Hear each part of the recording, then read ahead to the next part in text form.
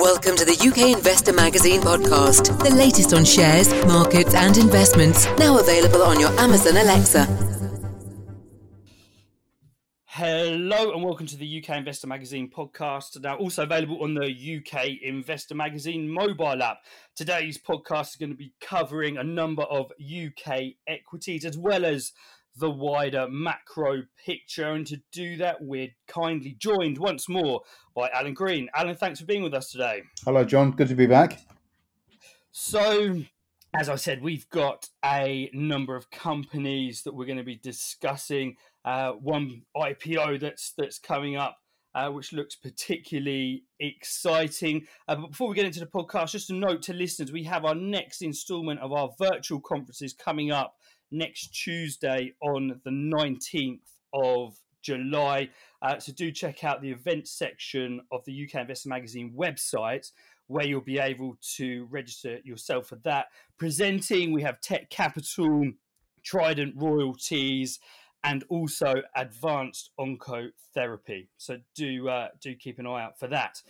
So Alan, looking at the markets today, we're down on the FTSE 100, but I think a day like today really does highlight that the FTSE 100 is not the UK economy, because we had relatively positive figures from the UK GDP in May. It was up 0.5%, despite the ongoing cost of living crisis. We did see increased spending due to bank holidays, as well as in the travel sector. So we're seeing, positive moves in those FTSE 100 stocks that are UK focused. The house builders are up quite nicely today, as is Next, of course, very much focused on the UK consumer. But Alan, looking at those figures here, obviously it's very difficult to extrapolate that forward. But do you think that goes some way to dispelling fears that we're in a recession in the UK at the moment? Well, I think historically we often get May's often a weak month, isn't it, for the markets and for the economy. So the fact that the economy has delivered growth during this period is certainly very encouraging, and may well go to dispel some of the fears that investors and market pundits have about the state of the economy. But of course, we're still emerging from COVID, and COVID's still very much a factor.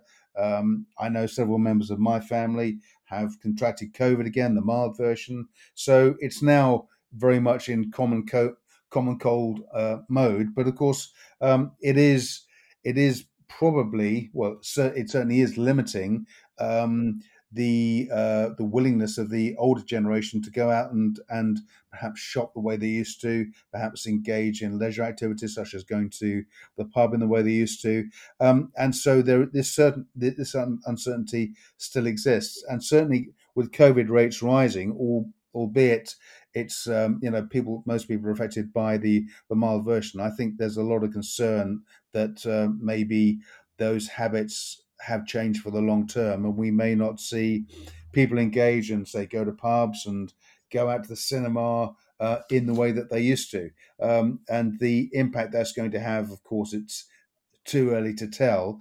But on the strength of that growth in May, I think we could be mildly encouraged that it could set a precedent for the summer, because, of course, with the heat at the moment, we're all outside.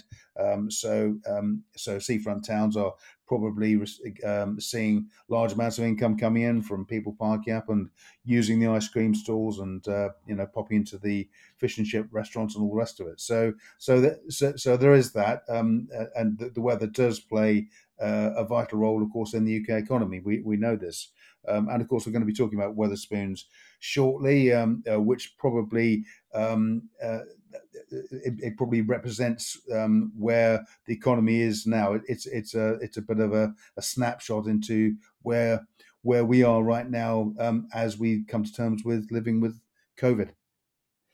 Indeed. Wetherspoons is going to be quite an interesting conversation to be had. Before we move on to Wetherspoons, Alan, just looking forward to data that we've got later on today. We've got the US inflation data. Now, this very much plays into the school of thought for people that set interest rates, not only in the United States, but of course every central bank around the world will be keeping a very close eye on that. Now, there is this feeling, sort of looking at markets today. We are down on the day now. There could be the influence of potential slowdowns around the world. Of course, we're not seeing that just at the moment in the UK, but just looking at the way markets are setting up at the moment, Alan, of course, people are looking at the cost of living crisis and looking at the possibility of higher interest rates going forward. I mean, do you think that if we see a actual stronger inflation reading in the United States today, that will really sort of make the central banks think, well, hang on, we can't really go too hard here because we've got two factors at play on the economy, and sort of looking at that, and what's happening here in the UK as well. Given that we're heavily oversold in markets at the moment, I mean, how do you sort of feel about a potential snapback in equities?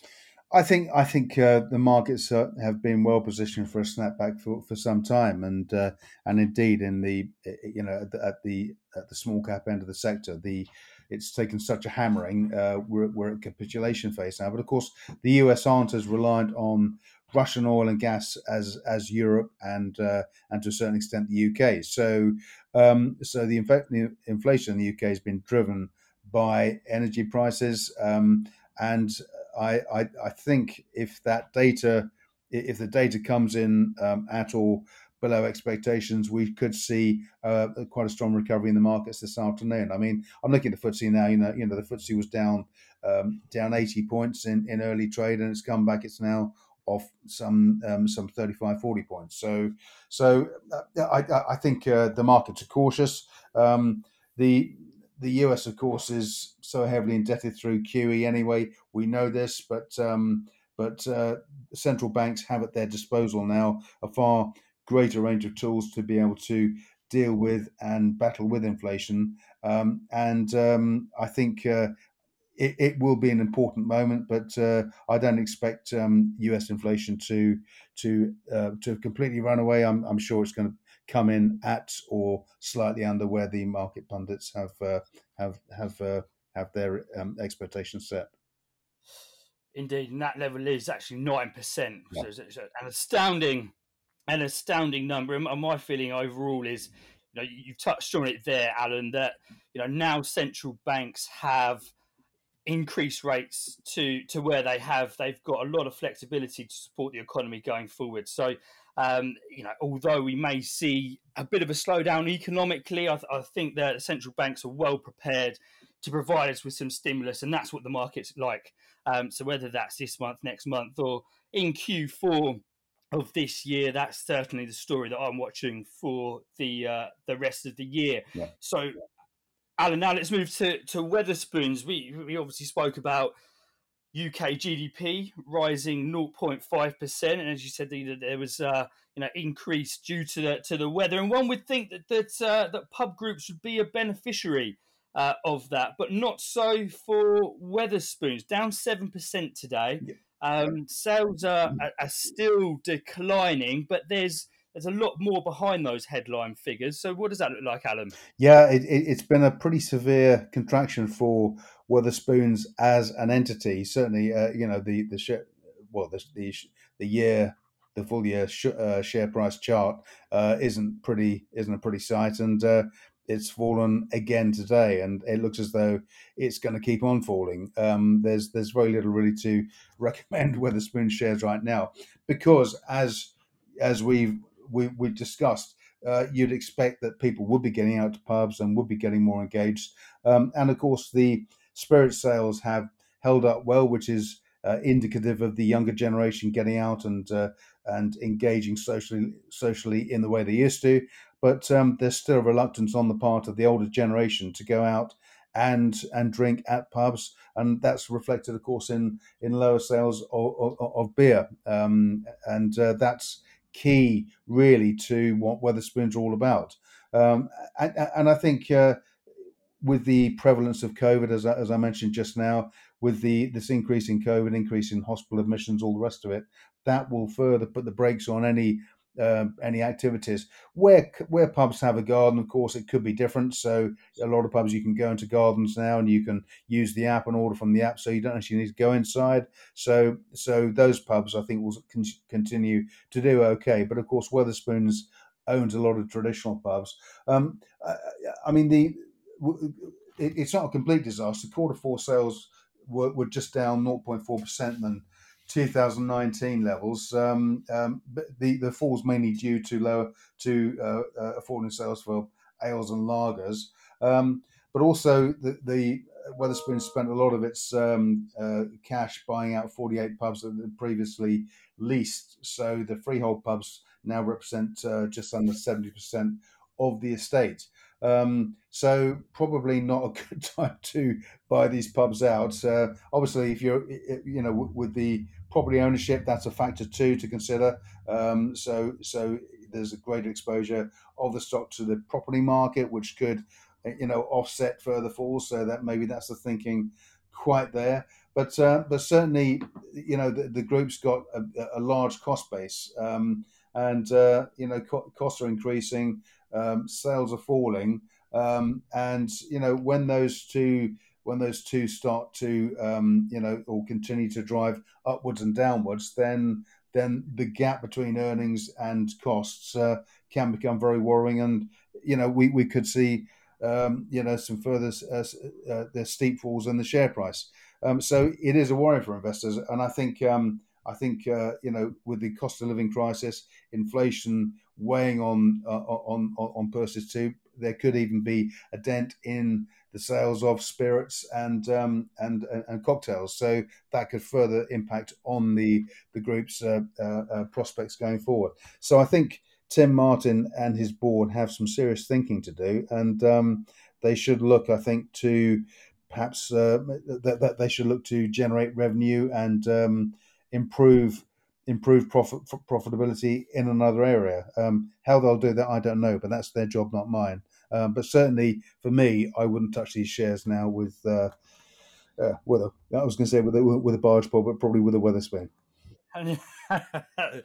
Indeed. I mean, I'll share your sentiment there, Alan. I think Wetherspoons probably needs a big strategy review, and how they're going to be looking at the changing demographics. Because of course, when you think of Wetherspoons, you think of a certain demographic sitting there drinking £1.60 pints, and that's great for now, but over the next sort of 5 to 10 years, that won't cut it.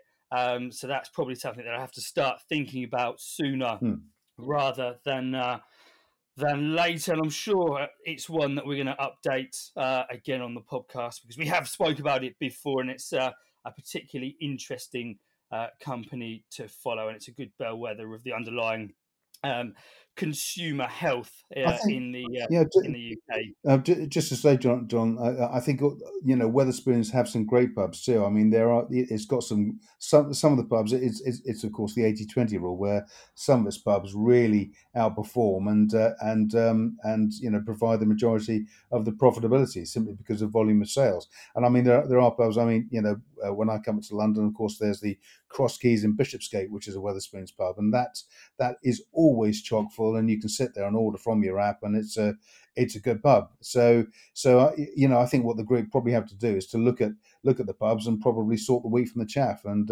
whilst it might be nice to provide low cost beer, at a remote location, if they can't actually get the punters through the door, then they've got to think again. Yes.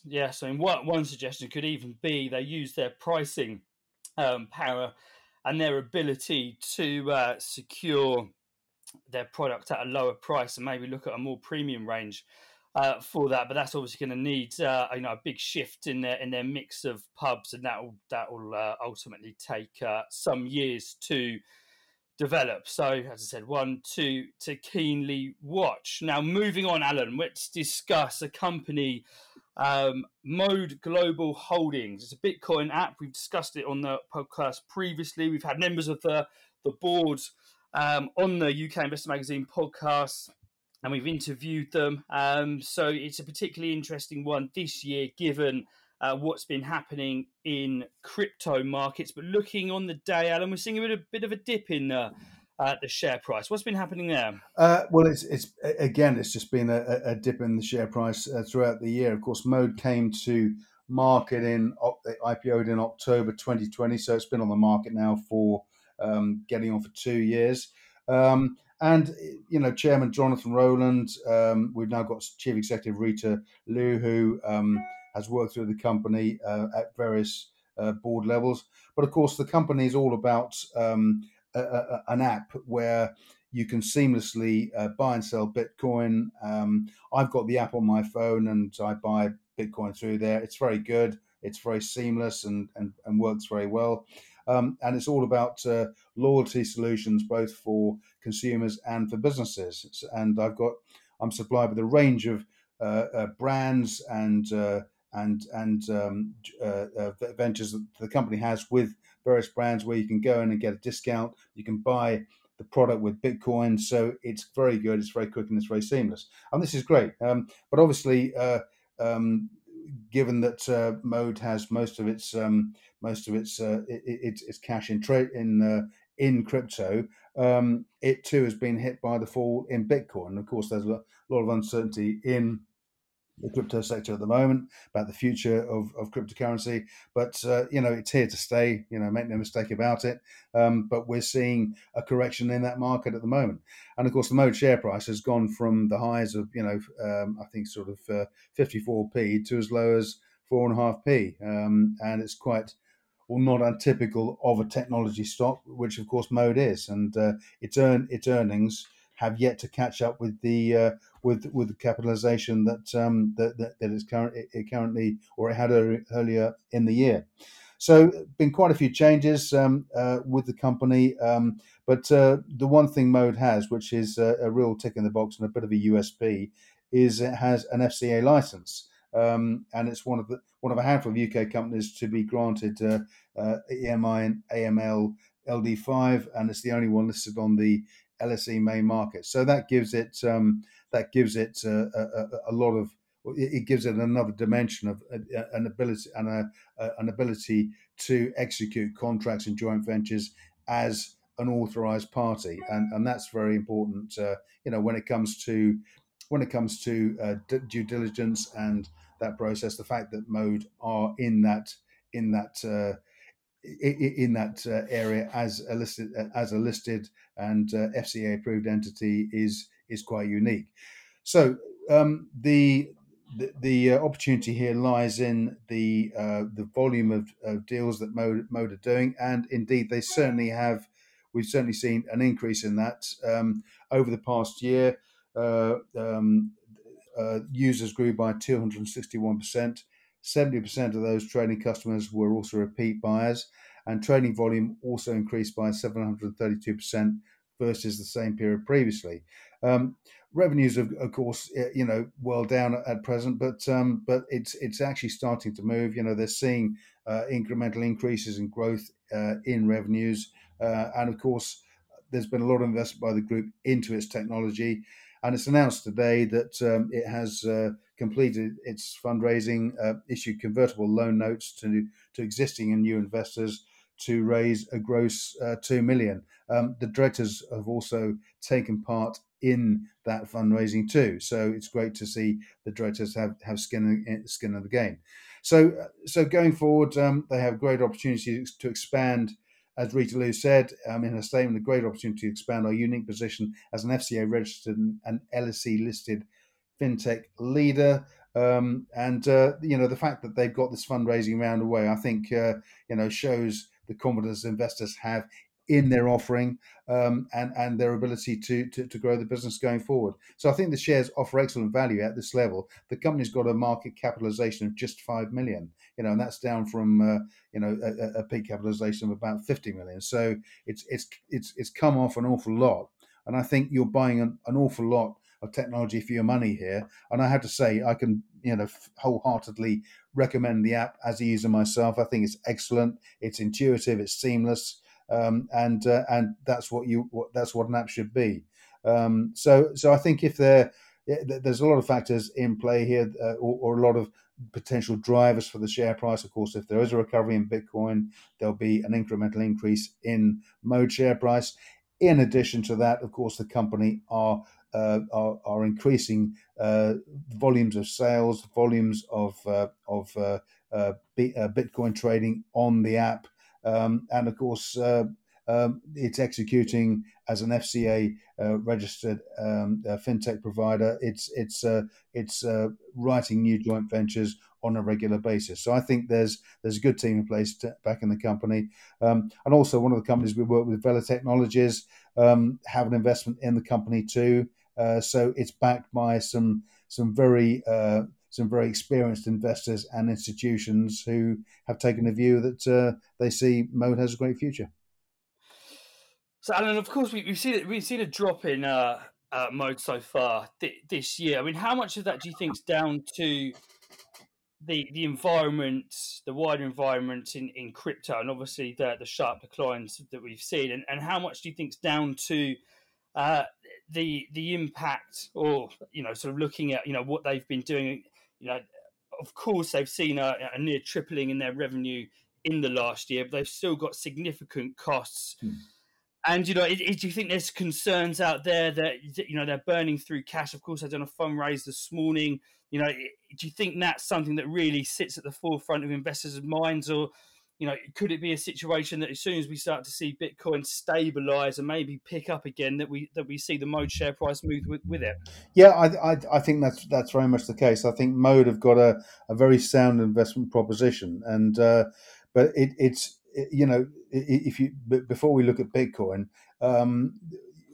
we've spoken regularly about the virtual capitulation in the small cap sector, and small cap companies have been hit across the board, regardless of what they do, and it's almost got to the point where any good news goes out and everyone sells into it. It's just we're at that capitulation phase at the moment. So I think Mode is one of the companies that will feature at the top of the leaderboard when we get a turnaround. And of course, on top of the sell-off in the sell-off in the small cap stocks, Mode has also having its treasury, a lot of its treasury cash in cryptocurrency. Mode has suffered from the fall in value of cryptocurrency too. So it's almost faced a perfect storm, if you like, as a small cap stock. But the company, the fact that it got this 2 million fundraising away successfully, the board have also participated too. At this level, I think the stock offers excellent value. It's now fully funded to continue with its operations and make further investments in its technology. And if there is an upturn in the market, and of course an upturn in crypto, I expect to see Mode at the top of the leaderboard. Indeed, and I'm sure one thing investors will be looking for is any indication that we're going to see continued revenue increases to the tune that we saw in the last year. So moving on now, Alan, we're going to look at a Power Metal Resources spin out, Golden Metal Resources. What's the latest from them? Okay, so Power Metal Resources, of course, at the UK investor evening that was held a couple of weeks ago, Paul Johnson from Power Metal did a presentation and went through the project spin-offs that the company has. Golden Metal Resources was the first project spin-off, and it's got a very good website. So firstly, investors should go and look at goldenmetalresources.com, all one word, and you'll see everything you need to know about the company. A pre-IPO financing took place at the end of last year, raised $750,000 with a pre-money valuation of $3.25 million. And within that company, you have a portfolio of assets in Nevada. The company owns the Pilot Mountain tungsten project, which is located in Nevada, and it has a JORC compliant resource of 12.5 million tons of tungsten at 0.27%, and also has a number of copper, silver, and zinc credits there too. And the Pilot Mountain project has been around for a long time, and obviously with the increase in demand for metals, particularly tungsten, I think the gold metal have timed the IPO just right. But there are 3 other projects built into the company. There's the Golconda Summit property, which is a silver and gold property close to the prolific Getchell and Battle Mountain. Now, Battle Mountain, there's a huge mine there that's been productive for years.